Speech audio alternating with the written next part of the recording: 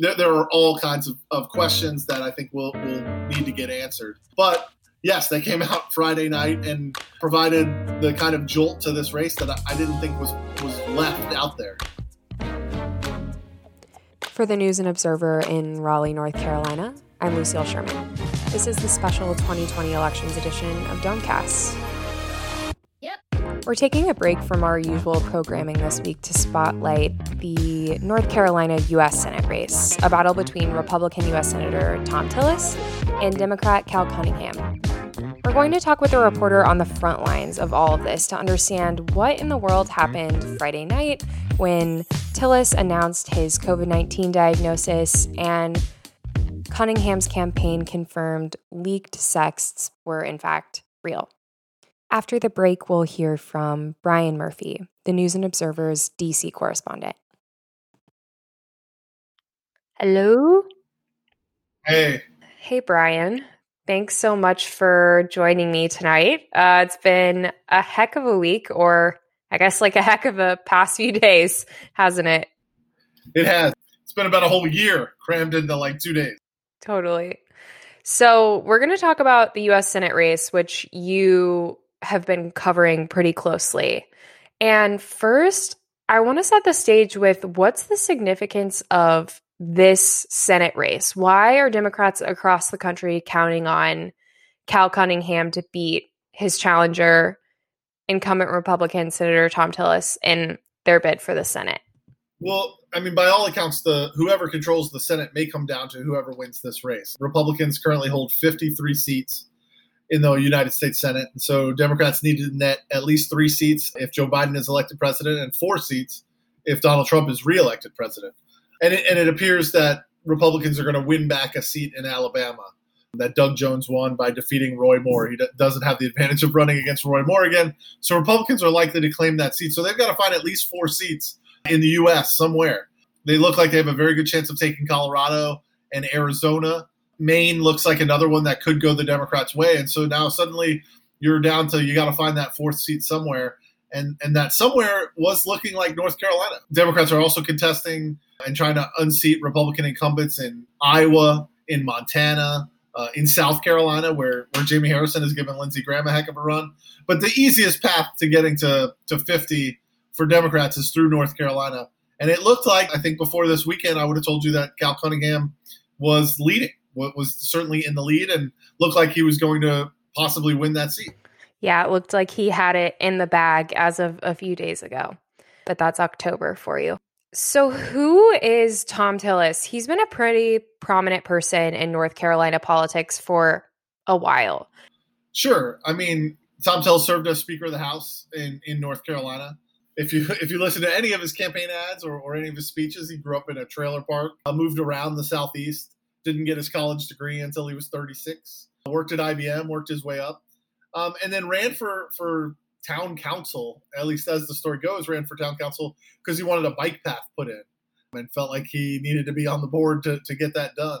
And then he got elected to the state house in North Carolina and quickly moved up to be speaker. I mean, Republicans hadn't been in the majority in North Carolina's state house in like 100 years. And when they won the control of the house in 2010, Tillis got elected largely because, I mean, I wasn't covering it at the time, but apparently he spent a lot of time as a state house rep going around and campaigning for other Republicans. And so when it came time to elect a speaker, he had a lot of favors that he was able to call in, and a lot of members of the caucus felt that he would do a good job leading them. His leadership in the House, I mean, is a partisan divide. Republicans say he got the budget in order, turned the economy around, saved North Carolina's, economic future. Democrats, point to some of the cuts that he made, whether it's the unemployment insurance. They say he cut school funding. And so that's a matter of sort of what side of the aisle you fall down on. Democrats will also complain about some of the gerrymandering, what they call voter suppression, that went on when Senator Tillis was then Speaker of the House. And then in 2014, he beat a crowded field of Republican challengers to then Senator Kay Hagan, the late senator now. And throughout that campaign, throughout 2014, it appeared that Kay Hagan was going to win that race. She was the incumbent. She made much of that race a referendum on what Tillis had done to school funding. And then late in that race, some national events sort of overtook what was happening in North Carolina. And he was able to turn the focus to Ebola, to some of the decisions that were being made with ISIS, and really nationalized it. Kay Hagan was hit for having skipped a meeting on ISIS while in the Senate. And Tillis likes to tell the story, and again, I don't have access to the polls, but that he never led any poll in that race until Election Day. He won by less than 50,000 votes and is now the junior senator from North Carolina, and has been in the Senate for 7 years. So that's a little bit of background. I don't want to talk too much. No, that's really helpful. I was reading some old stories today, and one of the stories I came across was from 2010 or 2011 when Tillis was House Speaker, and Republicans sort of started their efforts to change voter ID law. No, we're still living. I mean, the districts have obviously been redrawn several times, and voter ID cases have been in the courts and tossed out and put on the ballot as a constitutional amendment and tossed out. So a lot of the things that Tillis put into place are still being litigated today. Yeah. The particular story I read was about a federal appeals panel striking down one of the voter ID laws, saying it targeted African Americans with almost surgical precision. And if I'm right, he would have been a part of sort of that movement to pass that when he was in the legislature. Yeah, that line has come up. I'm not sure when it was issued. I think that case may have been issued sometime around the middle of the decade. That line, Democrats continue to use it against Republicans and any Republican that was involved in it. I believe that line came up in one of the Cunningham-Tillis debates, that you went after African Americans with near surgical precision. That line from a judge has made its way into North Carolina's sort of political lexicon. Yeah. Okay, now who is Cal Cunningham? He doesn't seem to have as much prominence in the last decade or so of North Carolina politics, but what's his background? Where does he come from? Yeah, he comes from Lexington, North Carolina, which is home to some delicious barbecue. I've never been there, but I really want to get there. Went to Chapel Hill, got a law degree. He was in the state Senate, one of the youngest people to join the state Senate. He won that in 2000. And only served one term. His district got redistricted, and he joined the U.S. Army Reserves right after 9/11. And so he's kind of, he served 2 tours of duty, one in Iraq and one in Afghanistan. He won a Bronze Star for his work as a military prosecutor over there. He started a business in Raleigh, or at least helped start a business, a Waste Zero, kind of a waste management business. He is married, has 2 children. He ran for the U.S. Senate in 2010. But lost in the primary to Elaine Marshall, and lost in the primary, and then was able to force a runoff, but lost in the runoff as well. So, the Tillis campaign has tried to call him, someone who's been running for office ever since he was a kid. I'm not sure how fair that is, but it's not the first time that he's run for the U.S. Senate. So now let's jump to the past couple of days of events. First, in thinking about sort of what's happened in the last few days, one of the first things that came to mind is the barbecue scandal, which I think really kicked off the craziness of this week. Can you explain sort of what happened in that case? Sure. As I just mentioned, Cal Cunningham is from Lexington, which is known for its barbecue, sort of the Western style barbecue of North Carolina, as opposed to the Eastern style. But Cal Cunningham, for some reason, posted a photo of himself standing in front of a grill that we learned subsequently had hamburgers and hot dogs on it, wearing an apron that said he was a barbecue ambassador, and put out a tweet that said, there's only one thing. I can't remember the exact wording of the tweet, but it was a barbecue-related tweet. North Carolinians love their barbecue, love to argue about their barbecue, and they know that hamburgers and hot dogs is grilling out and not barbecue. Because barbecue is when you slow roast a pig, or you cook something low and slow for many, many hours. So usually pork. I thought Drew Jackson wrote an amazing story about it. If only we were still talking about things as funny and as quaint as barbecue and getting barbecue wrong.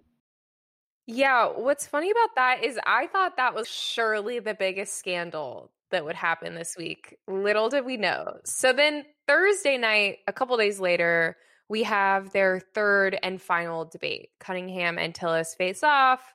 We wrote a couple stories. We fact-checked them. Was there anything significant in your mind that came out of that debate, or anything that stands out to you? Not really. I think that there were 3 debates in this in quick succession. The first debate, Cunningham made some news by saying he'd be hesitant to take a vaccine if it was developed before the end of the year. that's probably the most memorable thing that came out of any of the debates. The last debate, I think, will be known as sort of the rubber stamp debate. Each candidate accused the other one of being a rubber stamp for their party's interests. That Tillis would vote along with Mitch McConnell and President Trump, and that in Cunningham's case, he would vote along with Chuck Schumer and President Biden if it is a President Biden. Probably the biggest news that came out of Thursday was that Cunningham raised $28 million in 3 months. That's just a staggering amount of money. In the 3 months previous to that, Cunningham had raised $7 million, which was a record. That had been a record for any North Carolina U.S. Senate race in any quarter. The third quarter is always better than the second quarter, but his second quarter was better than anybody's previous quarter at any time in North Carolina history. And then he blew that out of the water by nearly 4 times in the third quarter of this year. And so, after Thursday night, I thought this race has been pretty stable. Cunningham's had a lead, consistent lead throughout the summer. He just raked in $28 million. Senate Republicans are having to defend a lot of seats. How much money is going to be left for Tillis?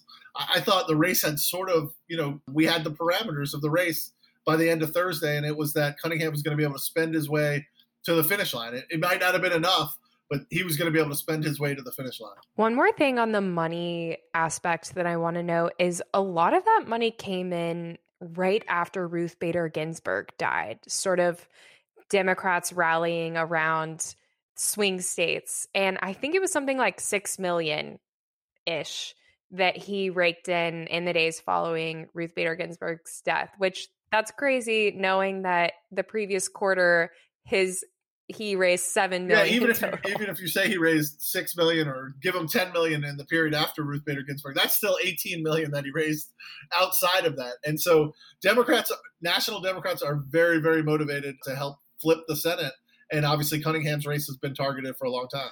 Okay, so after the debate, in the wee hours of Friday morning, we find out President Donald Trump and First Lady Melania Trump have coronavirus, which I don't know about you, but then I'm like, this is the big news of the week. This is it. And then Friday, I can't remember the chronological order of events, but I think at some point in the afternoon, sort of a story came out about Cal Cunningham. Was that the next thing that came in sort of the sequence of events in your mind? Just a little correction. The debate ended, and almost immediately after the debate ended, I was alerted to a story from an outlet called National File that posted what looked like, quite frankly, juvenile text messages. I mean, they look almost fake. Text messages between what was purported to be Cal Cunningham and a woman that's not his wife. I looked at the text messages. Some of the language just didn't seem like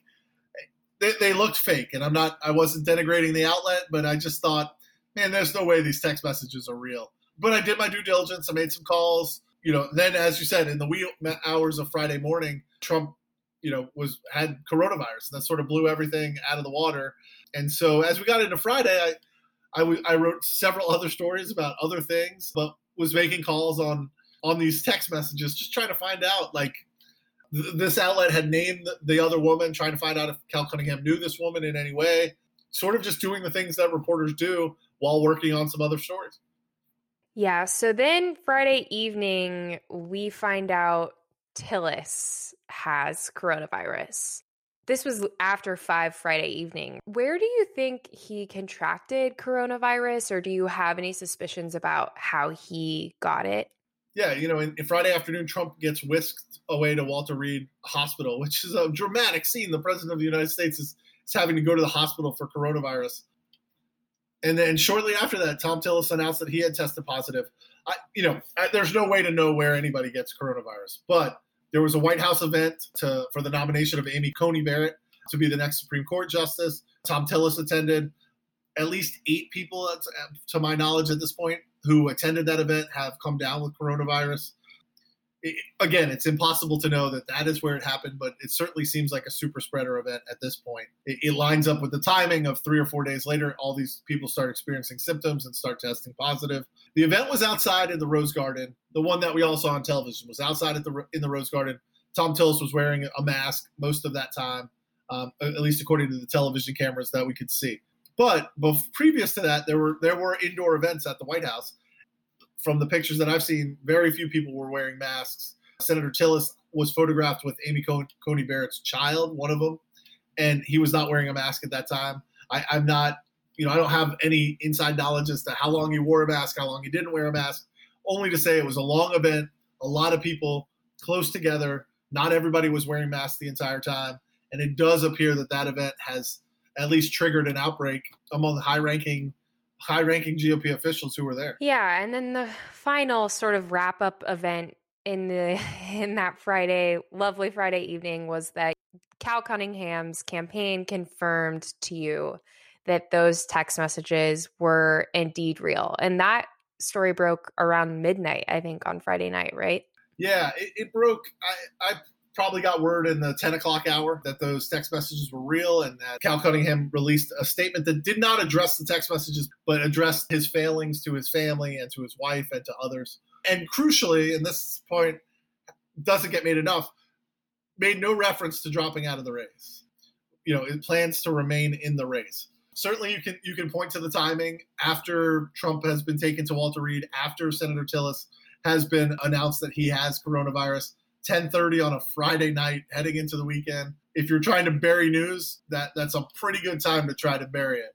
But, that being said, unlike others who've been caught in these kind of scandals, Cunningham is trying the honest approach. There are still many, I'm not excusing it in any way. There are many, many, many questions that I have, that others have, that have not been answered by Cunningham or the Cunningham campaign at this point, about how long he's known this woman, how long this relationship, and I don't want to characterize it as anything more than a relationship at this point, was going on. There are all kinds of questions that I think will need to get answered. But yes, they came out Friday night and provided the kind of jolt to this race that I didn't think was left out there. So I'm kind of wondering what happens next. We have the incumbent has coronavirus and will likely be quarantining for 2 weeks. We have his Democratic challenger with some kind of scandal of his own. What happens now, I guess? It's a great question, and it's what I'm probably going to spend the next, 3 days, 4 days, until the next giant story breaks, trying to figure out a couple things. One, over 340,000 North Carolinians have already voted in this race, and those are just the numbers through Saturday. I imagine more people cast their ballots before Friday that just haven't been counted, and so they're going to have cast their ballots before they knew that Senator Tillis got coronavirus, before they knew that Cal Cunningham was involved in this scandal. So those votes can't be changed. Now, obviously, there's a lot of votes out there that still can be changed, but how many will be changed? I mean, I think we've seen the polling, particularly at the presidential level, people are very locked in to who they're going to vote for. When you get to the Senate race, there has been steady 10 to 13% undecided or other voting for some of the other candidates that are in this race.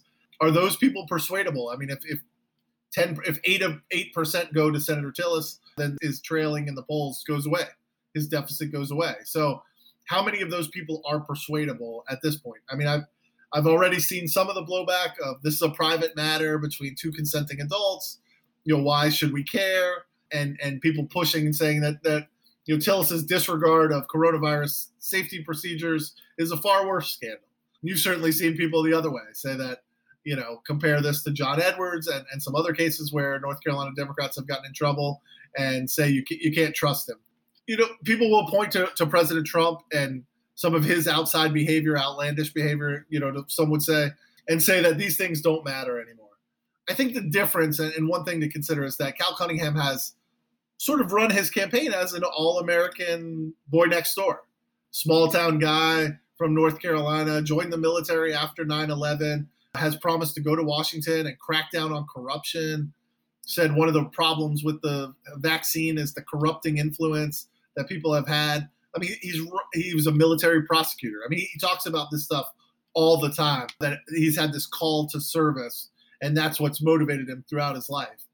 I'm not saying that can't go hand in hand with perhaps having an extramarital affair, although we don't know that for sure. Text messages do lean in that direction. I think when you build your campaign around character, then something like this hurts a little more than if you're President Trump and you build your campaign around, I'm the biggest, baddest person on the planet. To me, it may have more of an effect than we think, but I'm not a political pundit, and it could have no effect. We'll see. Yeah, it's hard to say. We're a month out exactly from the election, so I guess we'll see. My last question for you is, if I'm a voter just now tuning into this race, which would be very overwhelming, what do I need to know about this race, or what do you think voters in general need to know about this race? I think it's there's one other big event that could turn this race, and that is the Amy Coney Barrett. It's her confirmation hearings. Senator Tillis is on the Senate Judiciary Committee, will be a big part of those hearings. Those hearings will attract an enormous audience as Republicans try to push through her nomination and confirmation before the election. I hesitate at this point to say that nothing else is going to be bigger than that, because who knows what's going to happen in the next 30 days. I mean, I think this race, from a lot of my reporting, was going to be decided by suburban women who have largely, it appears, turned against the president. There may be time for the president to win them back, but it appears in a lot of polling that suburban women, college-educated suburban women in some cases, have kind of turned against the president. And I think that had a possibility of dragging down Tillis, and not only Tillis, but other Republican Senate candidates in races across the country. Does Cal Cunningham's indiscretions, we'll put it at that, does that have an effect with these women who may have decided they weren't going to vote for President Trump's party, and now do they come back to Senator Tillis? Do they split their ticket? Do they vote Biden Tillis? We've talked a lot throughout the campaign about the possibility of Trump Cunningham voters who, just for whatever reason, Republican voters who don't trust Thom Tillis. There's been some of that. Maybe they don't like him from his time as Speaker of the House. Maybe they're not happy with some of the things he's done, but his numbers have consistently been a few points behind President Trump's. I wonder, and this is pure speculation, but could we get Biden Tillis voters? People who, these suburban women that I talked about, who maybe are disgusted with President Trump and his behavior and decide to vote for Joe Biden, but who decide that this episode, these indiscretions from Cal Cunningham are too much for them to vote for him, and so they vote for Tillis. The thought of a Biden Tillis voter seemed far-fetched a couple days ago, but you do wonder if there are people who are turned off by behavior who decide not to vote for Trump and then conversely decide not to vote for Cunningham. Again, not a political pundit, just throwing out a lot of the possibilities that are out there. Yeah, and I think it's also worth noting is that we may not know the results of this race on election night. Yeah, I'm going to push back a little bit on that notion for two reasons. One, if we don't know on election night, that's okay. Our system is made to be able to count votes that come in postmarked before the election, but come in a couple days after. Second, all these absentee ballots that are in before November 2nd or on November 2nd, the day before the election, will be counted on November 3rd, election night. Already we have 340,000 of those ballots. I imagine there's been over 1 million people who have requested absentee ballots. If that number gets up to 800,000 of those ballots are in by election night, then we should have a pretty good idea of who won. Just saying that I think there is a pretty decent chance we'll have a good idea of what the race looks like on election night. We may not be able to declare a winner, but I think we'll be able to do a lot of math and say there's 100,000 absentee ballots out. This candidate is winning by 75,000 or whatever the case may be. I think we'll be able to give readers and listeners and viewers a pretty good sense of what's happened by the end of election night. And for your sake and mine, I hope we have a good idea of what's happening on election night. Thanks so much for your time, Brian. I really appreciate it. Oh, thanks for having me. We'll be right back after this quick break. It's Monday, October 5th. There are 30 days until the general election. The deadline to register to vote in North Carolina is October 9th, in 4 days. And we'll pick up with our regular programming next week, spotlighting various state legislative races in North Carolina. See you next week.